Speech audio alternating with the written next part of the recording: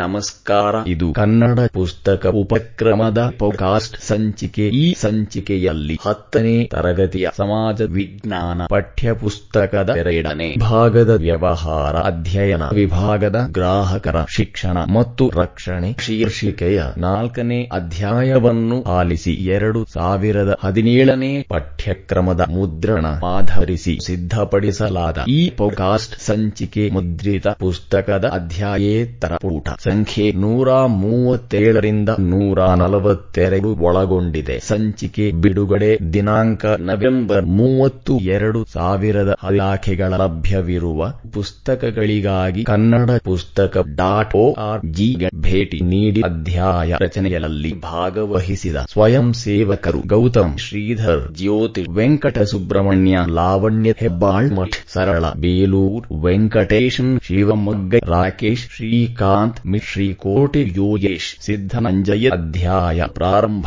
ಪುಟ 137. ಅಧ್ಯಾಯ 4 ಗ್ರಾಹಕರ ಶಿಕ್ಷಣ ಮತ್ತು ರಕ್ಷಣೆ ಪಠ್ಯ ಚೌಕ. ಪ್ರಾರಂಭ. ಈ ಅಧ್ಯಾಯದಲ್ಲಿ ಕೆಳಗಿನ ಅಂಶಗಳನ್ನು ತಿಳಿಯುತ್ತೇವೆ. 1. ಗ್ರಾಹಕರ ಹಕ್ಕುಗಳು, ಶೋಷಣೆ ಮತ್ತು ಗ್ರಾಹಕ ಜಾಗೃತಿ. 2. ಗ್ರಾಹಕ ಸಂರಕ್ಷಣೆಯ ಕಾಯಿದೆಯ ಮುಖ್ಯಾಂಶಗಳು ಮತ್ತು ಮಹತ್ವ. 3. ವಸ್ತು ಮತ್ತು ಸೇವೆಗಳನ್ನು ಪಡೆಯುವಾಗ ಮುಂಜಾಗ್ರತೆ ವಹಿಸುವ ಅಭ್ಯಾಸ. 4. ಗ್ರಾಹಕ ಶಿಕ್ಷಣದ ಮಹತ್ವ ತಿಳಿದು ಗ್ರಾಹಕ ನ್ಯಾಯಾಲಯಗಳಿಗೆ ದೂರು ಸಲ್ಲಿಸುವ ವಿಧಾನ ಹಾಗೂ ಅವುಗಳ ಕಾರ್ಯನಿರ್ವಹಣೆ. ಪಠ್ಯ ಚೌಕ ಮುಕ್ತಾಯ. ಶೀರ್ಷಿಕೆ ಬಳಕೆದಾರ ಮತ್ತು ಪೂರೈಕೆದಾರ. ಸೇವೆ ಮತ್ತು ವಸ್ತುಗಳನ್ನು ಬಳಸುವವರನ್ನು ಸ್ವಯಂ ಸೇವಾ ಸಂಸ್ಥೆಗಳು ಬಳಕೆದಾರ ಎಂದು ಕರೆದವು. ಬಳಕೆದಾರರಿಂದ ಹಣ ಪಡೆದು ವಸ್ತು ಅಥವಾ ಸೇವೆಗಳನ್ನು ನೀಡುವವನೇ ಪೂರೈಕೆದಾರ. ಗ್ರಾಹಕ ಸಂರಕ್ಷಣಾ ಕಾಯಿದೆಯಲ್ಲಿ ಬಳಕೆದಾರರನ್ನು ಗ್ರಾಹಕರೆಂದು ಕರೆದಿದೆ. ಗ್ರಾಹಕನು ನೀಡುವ ಹಣಕ್ಕೆ ಪ್ರತಿಫಲವಾಗಿ ಯೋಗ್ಯ ಮಟ್ಟದ ವಸ್ತು ಮತ್ತು ಸೇವೆಗಳನ್ನು ಒದಗಿಸುವುದು ಪೂರೈಕೆದಾರರ ಹಾಗೂ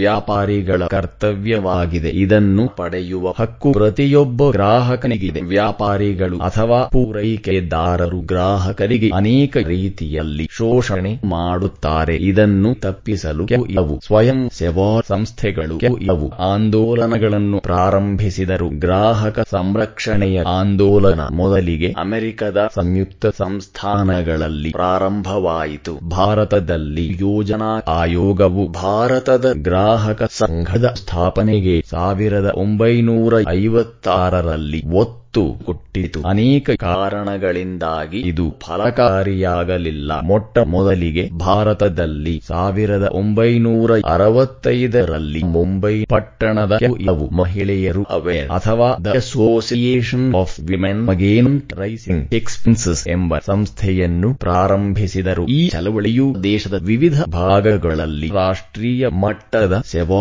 ಸಂಸ್ಥೆಗಳು ಪ್ರಾರಂಭವಾಗಲು ಕಾರಣವಾಯಿತು. ಇವುಗಳಲ್ಲಿ ಮುಖ್ಯವಾದವು ರಾಷ್ಟ್ರೀಯ ಗ್ರಾಹಕ ಸಂಘಟನೆ ಮತ್ತು ರಾಷ್ಟ್ರೀಯ ಗ್ರಾಹಕ ಸಂರಕ್ಷಣಾ ಕೌನ್ಸಿಲ್ ಮುಂತಾದವು. ಉಪಶೀರ್ಷಿಕೆ ಬಳಕೆದಾರರ ಶೋಷಣೆಗೆ ಕಾರಣಗಳು. ಒಂದು ಹಂತದಲ್ಲಿ ಉತ್ಪಾದಕರು ಸೇವೆ ಮತ್ತು ಸರಕುಗಳನ್ನು ಗ್ರಾಹಕರಿಗೆ ನೇರವಾಗಿ ತಲುಪಿಸುತ್ತಿದ್ದರು. ಉದಾಹರಣೆಗೆ ಹಾಲು, ಹಣ್ಣು, ತರಕಾರಿ ಮುಂತಾದವು. ಇಲ್ಲಿ ಮಧ್ಯವರ್ತಿಗಳ ಹಾವಳಿ ಇರಲಿಲ್ಲ. ಬೇಸಾಯದ ಉದ್ಯಮ ಹಲವು ರೀತಿಗಳಲ್ಲಿ ಬೆಳೆದಂತೆ ಮಾರಾಟ ವಿಧಾನವು ಬದಲಾಯಿತು. ಗ್ರಾಹಕ ಮತ್ತು ಪೂರೈಕೆದಾರರ ನಡುವಿನ ಅಂತರ ಹೆಚ್ಚಾಗಿ ಇವರಿಬ್ಬರ ನಡುವೆ ನೇರ ವ್ಯವಹಾರ ಇಲ್ಲವಾಯಿತು. ಉತ್ಪಾದಕರು ಹಾಗೂ ಗ್ರಾಹಕರು ಕೂಡಿ ನಿರ್ಧರಿಸಬೇಕಾದ ಬೆಲೆಯನ್ನು ಮಧ್ಯವರ್ತಿಗಳೇ ನಿರ್ಧರಿಸತೊಡಗಿದರು. ಇದರಿಂದ ಗ್ರಾಹಕರಿಗೆ ಕಷ್ಟ, ನಷ್ಟ ಮತ್ತು ಸಮಸ್ಯೆಗಳಾದವು. ಮಾಹಿತಿ ತಂತ್ರಜ್ಞಾನದ ಬೆಳವಣಿಗೆಯಿಂದ ಇಂದು ಮನೆಯಲ್ಲೇ ಕುಳಿತು ವಸ್ತುಗಳನ್ನು ಕೊಳ್ಳಬಹುದಾಗಿದೆ. ಇದನ್ನು ಟೆಲಿಶಾಪಿಂಗ್ ಎನ್ನುತ್ತಾರೆ. ಪುಟ 138. ಪಠ್ಯ ಚೌಕ. ಪ್ರಾರಂಭ.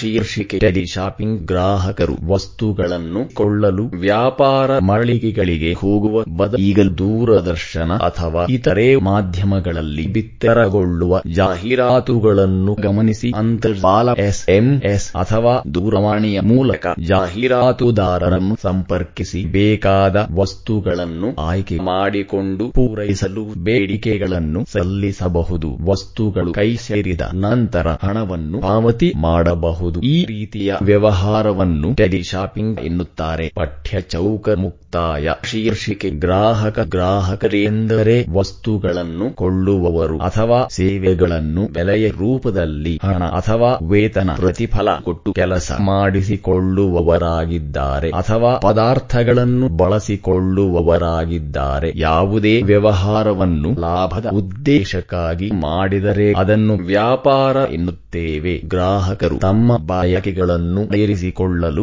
ವಸ್ತುಗಳನ್ನು ಕೊಳ್ಳುತ್ತಾರೆ. ಉತ್ಪಾದಕರ ಕರ್ತವ್ಯವು ಗ್ರಾಹಕರ ಅವಶ್ಯಕತೆಗಳನ್ನು ಪೂರೈಸುವುದೇ ಆಗಿದೆ. ನಮ್ಮಲ್ಲಿ ಮುಕ್ತ ಆರ್ಥಿಕ ನೀತಿ ರೂಢಿಯಲ್ಲಿದೆ. ಗ್ರಾಹಕರನ್ನು ಮಾರುಕಟ್ಟೆಯ ರಾಜ ಎಂಬುದು ಆಕರ್ಷಕವಾದ ಘೋಷಣೆಯಾಗಿದೆ. ಕವಿ ಕಾವ್ಯ ಗ್ರಾಹಕನು ಅತ್ಯಂತ ಪ್ರಮುಖ ಸ್ಥಾನವನ್ನು ಅಲಂಕರಿಸಿದ್ದಾನೆ. ಆದರೆ ಅನೇಕ ಸಂದರ್ಭಗಳಲ್ಲಿ ಮಾರಾಟಗಾರರು ಗ್ರಾಹಕರನ್ನು ನಿರ್ಲಕ್ಷ್ಯ ಮಾಡುತ್ತಾರೆ, ಅವರನ್ನು ಶೋಷಿಸುತ್ತಾರೆ ಹಾಗೂ ಮೋಸಗೊಳಿಸುತ್ತಾರೆ. ಶೀರ್ಷಿಕೆ ಗ್ರಾಹಕ ರಕ್ಷಣೆ ಗ್ರಾಹಕರನ್ನು ಉತ್ಪಾದಕರ ಮತ್ತು ವ್ಯಾಪಾರಿಗಳ ಶೋಷಣೆಯಿಂದ ರಕ್ಷಿಸಲು ಕೈಗೊಂಡಿರುವ ಕಾರ್ಯಗಳನ್ನು ಗ್ರಾಹಕ ರಕ್ಷಣೆ ಎನ್ನುತ್ತಾರೆ. ಶೋಷಣೆಯಿಂದ ಮುಕ್ತಗೊಳಿಸಲು ಗ್ರಾಹಕ ರಕ್ಷಣೆ ಅಗತ್ಯವಾಗಿದೆ. ಗ್ರಾಹಕರ ಹಿತಾಸಕ್ತಿಗಳನ್ನು ರಕ್ಷಿಸಲು ಅನೇಕ ಹಕ್ಕುಗಳನ್ನು ಮತ್ತು ಭರವಸೆಗಳನ್ನು ಕೊಡಲಾಗಿದೆ. ಈ ಭರವಸೆಗಳನ್ನು ಗ್ರಾಹಕರ ಹಕ್ಕುಗಳು ಎನ್ನುತ್ತೇವೆ. ಶೀರ್ಷಿಕೆ ಗ್ರಾಹಕ ಸಂರಕ್ಷಣಾ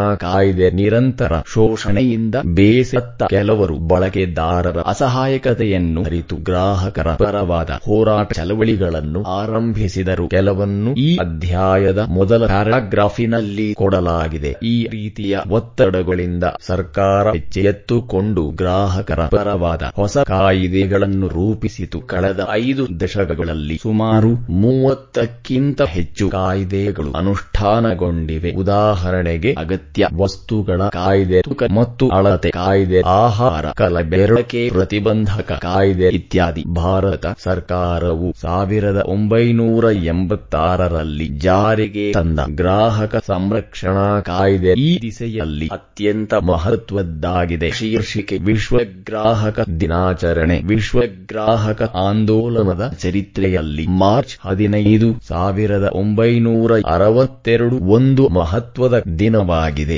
ಅಂದಿನ ಅಮೆರಿಕದ ಅಧ್ಯಕ್ಷರಾಗಿದ್ದ ಜಾನ್ ಎಫ್ ಕೆನೆಡಿ ಅವರು ಅಲ್ಲಿನ ನಾಗರಿಕರಿಗೆ ಸಂರಕ್ಷತೆ, ಮಾಹಿತಿ ನಿವೇದನೆ ಮತ್ತು ಪರಿಹಾರ ಎಂಬ 4 ಹಕ್ಕುಗಳನ್ನು ನೀಡುವ ವಿಧೇಯಕವನ್ನು ಅಂಗೀಕರಿಸಿದರು. ಈ ಕಾರಣದಿಂದ ಪ್ರತಿ ವರ್ಷವೂ ಮಾರ್ಚ್ 15ನೇ ತಾರೀಖಿನಿಂದ ವಿಶ್ವ ಗ್ರಾಹಕರ ಹಕ್ಕುಗಳ ದಿನ ಆಚರಿಸಲಾಗುತ್ತದೆ. ಪುಟ 139 ಶೀರ್ಷಿಕೆ ಕಾಯ್ದೆಯ ಮುಖ್ಯ ಉದ್ದೇಶಗಳು 1. ಗ್ರಾಹಕ ಸಂರಕ್ಷಣಾ ಕಾಯ್ದೆಯು ಸುರಕ್ಷತೆ ಹಾಗೂ ಗುಣಮಟ್ಟಕ್ಕೆ ಮೊದಲ ಪ್ರಾಶಸ್ತ್ಯ ನೀಡುವುದು. 2. ಅಪಾಯಕಾರಿ ವಸ್ತುಗಳ ತಯಾರಿಕೆ ಮತ್ತು ಮಾರಾಟವನ್ನು ತಪ್ಪಿಸುವುದು. 3. ಮಾರುಕಟ್ಟೆಯಲ್ಲಿ ನಡೆಯಬಹುದಾದ ಅನುಚಿತ ವ್ಯವಹಾರ ಪದ್ಧತಿಗಳನ್ನು ತಡೆಗಟ್ಟುವುದು. 4. ಗುಣಮಟ್ಟ, ಅಳತೆ, ತೂಕ, ಬೆಲೆ ಇತ್ಯಾದಿಗಳ ಮೇಲೆ ನಿಗಾ ವಹಿಸುವುದು. 5. ಬಳಕೆದಾರರು ತಾವು ಖರೀದಿಸುವ ವಸ್ತು ಅಥವಾ ಸೇವೆಗಳಿಂದ ತೊಂದರೆಗೆ ಒಳಗಾದಲ್ಲಿ ಅವರಿಗೆ ಸೂಕ್ತ ಪರಿಹಾರ ಕೊಡಿಸುವುದು. 6. ಗ್ರಾಹಕ ಶಿಕ್ಷಣ ನೀಡುವ ಮೂಲಕ ಜನರಲ್ಲಿ ಜಾಗೃತಿ ಮೂಡಿಸುವುದು. ಒಟ್ಟಿನಲ್ಲಿ ಆರೋಗ್ಯಕರ ಸ್ಪರ್ಧೆಯೊಂದಿಗೆ ಯೋಗ್ಯ ಬೆಲೆಗೆ ಉತ್ತಮ ಗುಣಮಟ್ಟದ ವಸ್ತು ಅಥವಾ ಸೇವೆ ದೊರೆಯುವಂತೆ ಮಾಡುವುದು ಈ ಕಾಯ್ದೆಯ ಮುಖ್ಯ ಉದ್ದೇಶವಾಗಿದೆ. ಗ್ರಾಹಕ ಸಂರಕ್ಷಣಾ ಕಾಯ್ದೆಯು ಜಮ್ಮು ಮತ್ತು ಕಾಶ್ಮೀರ ರಾಜ್ಯವನ್ನು ಹೊರತುಪಡಿಸಿ ಭಾರತದ ಎಲ್ಲ ಪ್ರದೇಶಗಳಿಗೂ ಅನ್ವಯವಾಗುತ್ತದೆ. ಈ ಕಾಯ್ದೆಯು ಈ ಮುಂದೆ ಕೊಟ್ಟಿರುವಂತೆ ಗ್ರಾಹಕ ಹಿತಾಸಕ್ತಿಗಳನ್ನು ಕಾಪಾಡುತ್ತದೆ. 1. ಗ್ರಾಹಕರ ಜೀವನ ಮತ್ತು ಆಸಕ್ತಿಗೆ ಅಪಾಯಕಾರಿ ಎನಿಸುವ ಸರಕುಗಳ ವಿಕ್ರಯದ ವಿರುದ್ಧ ರಕ್ಷಿಸಲ್ಪಡುವ ಹಕ್ಕು. 2. ಮಾಹಿತಿ ಪಡೆಯುವ ಹಕ್ಕು, ಸರಕುಗಳ ಮತ್ತು ಸೇವೆಗಳ ಗುಣಮಟ್ಟ, ಪ್ರಮಾಣ, ಶಕ್ತಿ, ಸಾಮರ್ಥ್ಯ, ಪರಿಶುದ್ಧತೆ ಮತ್ತು ಬೆಲೆಗಳ ವಿರುದ್ಧ ಮಾಹಿತಿ ಪಡೆಯುವ ಹಕ್ಕು. 3 ವಸ್ತುಗಳ ಆಯ್ಕೆಯ ಹಕ್ಕು. ಸ್ಪರ್ಧಾತ್ಮಕ ಬೆಲೆಗಳಲ್ಲಿ ವೈವಿಧ್ಯಮಯವಾದ ಸರಕುಗಳನ್ನು ಆರಿಸಿಕೊಳ್ಳುವ ಅಥವಾ ಆಯ್ಕೆ ಮಾಡುವ ಹಕ್ಕು. 4 ವಸ್ತುಗಳ ಬಗ್ಗೆ ಆಲಿಸುವ ಹಕ್ಕು. ಗ್ರಾಹಕರ ಇಷ್ಟಗಳನ್ನು ಕೇಳಿ ತಿಳಿದುಕೊಂಡು ಅವನ್ನು ಸೂಕ್ತ ರೀತಿಯಲ್ಲಿ ಪರಿಗಣಿಸುವ ಹಕ್ಕು. 5 ಶೋಷಣೆಯ ವಿರುದ್ಧ ಪರಿಹಾರ ಕೇಳುವ ಹಕ್ಕು. ಗ್ರಾಹಕರಿಗೆ ವಂಚನೆ ಅಥವಾ ಮೋಸ ಮಾಡುವ ಆಚರಣೆಗಳ ವಿರುದ್ಧ ಹಕ್ಕು ಪಡೆಯುವುದು. 6 ಗ್ರಾಹಕ ಶಿಕ್ಷಣದ ಹಕ್ಕು. ಗ್ರಾಹಕರಿಗೆ ಅವರ ಹಕ್ಕುಗಳ ಬಗ್ಗೆ ಸರಿಯಾದ ತಿಳುವಳಿಕೆ ಪಡೆಯುವ ಹಕ್ಕು. 7 ವಂಚನೆ ಅಥವಾ ಮೋಸದ ವಿರುದ್ಧದ ಹಕ್ಕು. 8 ಗ್ರಾಹಕರಿಗೆ ಉತ್ತಮ ಆರೋಗ್ಯಕರ ಮತ್ತು ಭೌತಿಕ ಪರಿಸರಗಳನ್ನು ಉಂಟುಮಾಡಿ ಅವರ ಜೀವನ ರೀತಿಗಳನ್ನು ಉತ್ತಮಪಡಿಸಿಕೊಳ್ಳುವ ಹಕ್ಕು. ಗ್ರಾಹಕ ಸಂರಕ್ಷಣಾ ಕಾಯಿದೆಯು ಕೇಂದ್ರ ಸಂರಕ್ಷಣಾ ಮಂಡಳಿಯ ಸ್ಥಾಪನೆಗೆ ಎಡೆ ಮಾಡಿಕೊಟ್ಟಿತು. ಈ ಕಾಯಿದೆಯ ಪ್ರಕಾರ ರಾಷ್ಟ್ರ ಮಟ್ಟದಲ್ಲಿ ರಾಷ್ಟ್ರೀಯ ಗ್ರಾಹಕ ಸಂರಕ್ಷಣಾ ವೇದಿಕೆ, ರಾಜ್ಯ ಮಟ್ಟದಲ್ಲಿ ರಾಜ್ಯ ಗ್ರಾಹಕ ಸಂರಕ್ಷಣಾ ವೇದಿಕೆ ಮತ್ತು ಜಿಲ್ಲಾ ಮಟ್ಟದಲ್ಲಿ ಜಿಲ್ಲಾ ಗ್ರಾಹಕರ ಸಂರಕ್ಷಣಾ ಮಂಡಳಿಗಳನ್ನು ಪುಟ 140 ಸ್ಥಾಪಿಸಿದೆ. ಕೇಂದ್ರ ಸರ್ಕಾರದ ಗ್ರಾಹಕರ ಕಲ್ಯಾಣ ಇಲಾಖೆಗಳಿಂದ ಮಂತ್ರಿಗಳು ರಾಷ್ಟ್ರೀಯ ಗ್ರಾಹಕ ಸಂರಕ್ಷಣಾ ವೇದಿಕೆಯ ಅಧ್ಯಕ್ಷರಾಗಿರುತ್ತಾರೆ. ಇದೇ ರೀತಿ ರಾಜ್ಯ ಸರ್ಕಾರದ ಗ್ರಾಹಕ ಸಂಬಂಧಿಗಳಿಂದ ಮಂತ್ರಿಗಳು ರಾಜ್ಯ ಗ್ರಾಹಕ ಸಂರಕ್ಷಣಾ ವೇದಿಕೆಯ ಅಧ್ಯಕ್ಷರಾಗಿರುತ್ತಾರೆ. ಜಿಲ್ಲಾ ಗ್ರಾಹಕ ಸಂರಕ್ಷಣಾ ಮಂಡಳಿಗೆ ಜಿಲ್ಲೆಯ ಜಿಲ್ಲಾಧಿಕಾರಿಗಳು ಅಧ್ಯಕ್ಷರಾಗಿರುತ್ತಾರೆ. ಗ್ರಾಹಕ ಸಂರಕ್ಷಣೆಯ ಕಾಯ್ದೆಯ ಪ್ರಕಾರ ಗ್ರಾಹಕರ ಸಂರಕ್ಷಣೆಗೆ ಈ ಕೆಳಗಿನ ವೇದಿಕೆಗಳನ್ನು ನಿರ್ಮಿಸಲಾಗಿದೆ. 1 ಜಿಲ್ಲಾ ವೇದಿಕೆ ಅಥವಾ ಡಿಸ್ಟ್ರಿಕ್ಟ್ ಫೋರಂ. 2 ರಾಜ್ಯ ಆಯೋಗ ಅಥವಾ ಸ್ಟೇಟ್ ಕಮಿಷನ್. 3 ರಾಷ್ಟ್ರೀಯ ಆಯೋಗ ಅಥವಾ ನ್ಯಾಷನಲ್ ಕಮಿಷನ್. ಶೀರ್ಷಿಕೆ ಈ ವೇದಿಕೆ ಅಥವಾ ಆಯೋಗಗಳ ಕಾರ್ಯಭಾರಗಳು. 1 ಜಿಲ್ಲಾ ವೇದಿಕೆ ಅಥವಾ ಡಿಸ್ಟ್ರಿಕ್ಟ್ ಫೋರಂ. ಪ್ರತಿಯೊಂದು ಜಿಲ್ಲೆಯಲ್ಲೂ ಒಂದು ವೇದಿಕೆ ಇರುತ್ತದೆ. ಜಿಲ್ಲಾ ವೇದಿಕೆಯ ನ್ಯಾಯಪೀಠಕ್ಕೆ ರಾಜ್ಯ ಸರ್ಕಾರದಿಂದ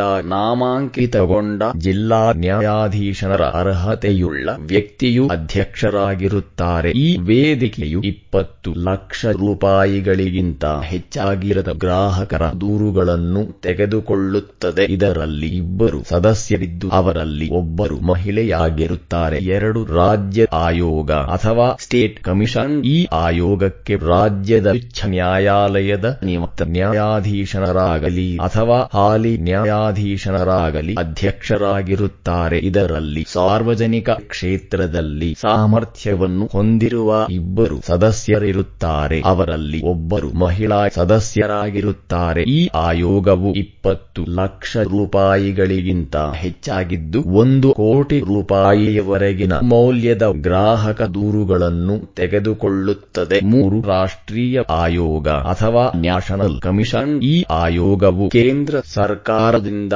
ನೇಮಿಸಲ್ಪಟ್ಟ ಸರ್ವೋಚ್ಚ ನ್ಯಾಯಾಲಯದ ಒಬ್ಬ ನ್ಯಾಯಾಧೀಶರ ಅಧ್ಯಕ್ಷತೆಯಿಂದ ಕೂಡಿರುತ್ತದೆ. ಇಲ್ಲಿ ಇತರೆ 4 ಸದಸ್ಯರಿರುತ್ತಾರೆ. ಇವರು ಸಾರ್ವಜನಿಕ ವ್ಯವಹಾರ ಅಥವಾ ಆಡಳಿತದಲ್ಲಿ ನುರಿತವರಾಗಿರಬೇಕು. ಇವರಲ್ಲಿ ಒಬ್ಬರು ಮಹಿಳಾ ಸದಸ್ಯರಿರುತ್ತಾರೆ. ಈ ಆಯೋಗವು 1 ಕೋಟಿ ರೂಪಾಯಿಗಿಂತ ಹೆಚ್ಚು ಮೌಲ್ಯದಿಂದ ಕೂಡಿದ್ದರೆ ಅಂತಹ ದೂರುಗಳನ್ನು ಇತ್ಯರ್ಥ ಮಾಡುತ್ತದೆ. ಶೀರ್ಷಿಕೆ ಗ್ರಾಹಕ ನ್ಯಾಯಾಲಯಕ್ಕೆ ಸಲ್ಲಿಸುವ ದೂರಿನಲ್ಲಿ ಇರಬೇಕಾದ ಮಾಹಿತಿಗಳು. 1 ದೂರುಗಳು ಕೈ ಬರಹದ ಅಥವಾ ಬೆರಳಚ್ಚಿನ ಮಾದರಿಯಲ್ಲಿರಬೇಕು. 2 ಈ ಮಾಹಿತಿಯಲ್ಲಿ ದೂರು ಕೊಡುವವನ ಹೆಸರು, ವಿಳಾಸ ಮತ್ತು ದೂರವಾಣಿಯ ಸಂಖ್ಯೆ ಸರಿಯಾಗಿ ನಮೂದಿಸಿರಬೇಕು. 3 ಯಾವ ವ್ಯಾಪಾರಿ ಅಥವಾ ಪೂರೈಕೆದಾರನ ವಿರುದ್ಧ ದೂರು ಕೊಡಬೇಕೆಂಬುದನ್ನು ಪೂರ್ಣವಾಗಿ ನಮೂದಿಸಿರಬೇಕು. ಪುಟ 141. 4 ಯಾವ ವಸ್ತುವಿನಿಂದ ನಷ್ಟವಾಗಿದೆ ಅಥವಾ ಮೋಸವಾಗಿದೆ ಎಂಬುದು ಮತ್ತು ನಷ್ಟ ಹೊಂದಿರುವ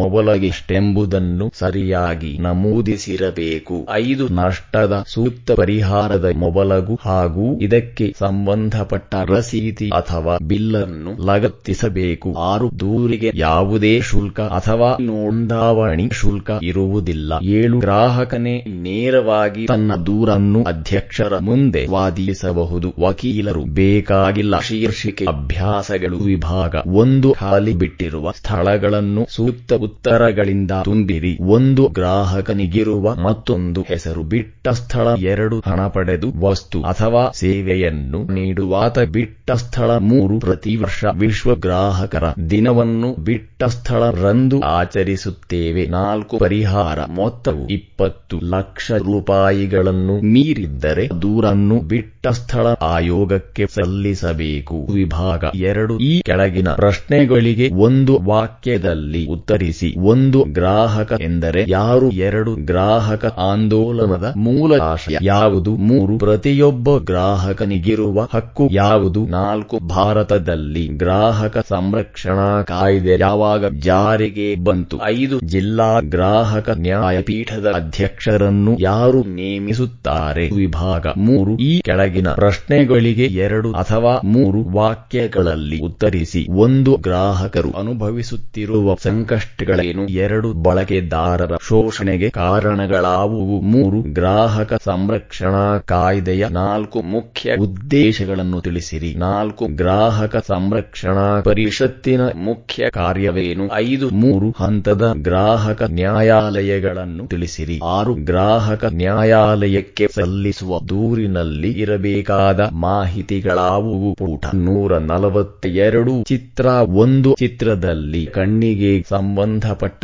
ಒಂದು ಆಯುರ್ವೇದದ ಔಷಧಿಯ ಜಾಹೀರಾತನ್ನು ತೋರಿಸಲಾಗಿದೆ. ಅದರ ಹೆಸರು ಶ್ರೀಫಾಲಂಜನ್ ಹರ್ಬಲ್. ತ್ರಿಫಲ ಅಂಜನ್ ತಯಾರಿಸಿದ ಸಂಸ್ಥೆಯ ಹೆಸರು ಜ್ಯೋತಿ. ಗರಿಷ್ಠ ಮಾರಾಟದ ಬೆಲೆ 30 ರೂಪಾಯಿಗಳು. ವಸ್ತುವನ್ನು ತಯಾರಿಸಿದ ದಿನಾಂಕವನ್ನು ಫೆಬ್ರವರಿ 2013 ಎಂದು ಲಗತ್ತಿಸಲಾಗಿದೆ ಮತ್ತು ಜನವರಿ ತಿಂಗಳ 2016 ಒಳಗೆ ಇದನ್ನು ಉಪಯೋಗಿಸಬೇಕು ಎಂದು ನಮೂದಿಸಲಾಗಿದೆ. ವಿಭಾಗ 4 ಇಲ್ಲಿ ಕೊಟ್ಟಿರುವ ಚಿತ್ರವನ್ನು ಗಮನಿಸಿ ಕೆಳಗೆ ನೀಡಿರುವ ಪ್ರಶ್ನೆಗಳಿಗೆ ಉತ್ತರಿಸಿರಿ. 1 ಪ್ಯಾಕೆಟ್ ಮೇಲೆ ನಮೂದಿಸಿದ ಉತ್ಪಾದನಾ ಸಂಸ್ಥೆಯ ಹೆಸರೇನು? 2 ನಮೂದಿಸಿರುವ ಗರಿಷ್ಠ ಮಾರಾಟದ ಬೆಲೆ ಎಷ್ಟು? 3 ಈ ವಸ್ತುವನ್ನು ತಯಾರಿಸಿದ ದಿನಾಂಕ ಯಾವುದು? 4 ಯಾವ ದಿನಾಂಕದೊಳಗೆ ಇದನ್ನು ಬಳಸಬೇಕು? ವಿಭಾಗ 5 ಚಟುವಟಿಕೆಗಳು. 1 ನಿಮ್ಮ ಜಿಲ್ಲಾ ಕೇಂದ್ರದಲ್ಲಿರುವ ಜಿಲ್ಲಾ ಗ್ರಾಹಕ ವೇದಿಕೆಗೆ ಶಿಕ್ಷಕರೊಂದಿಗೆ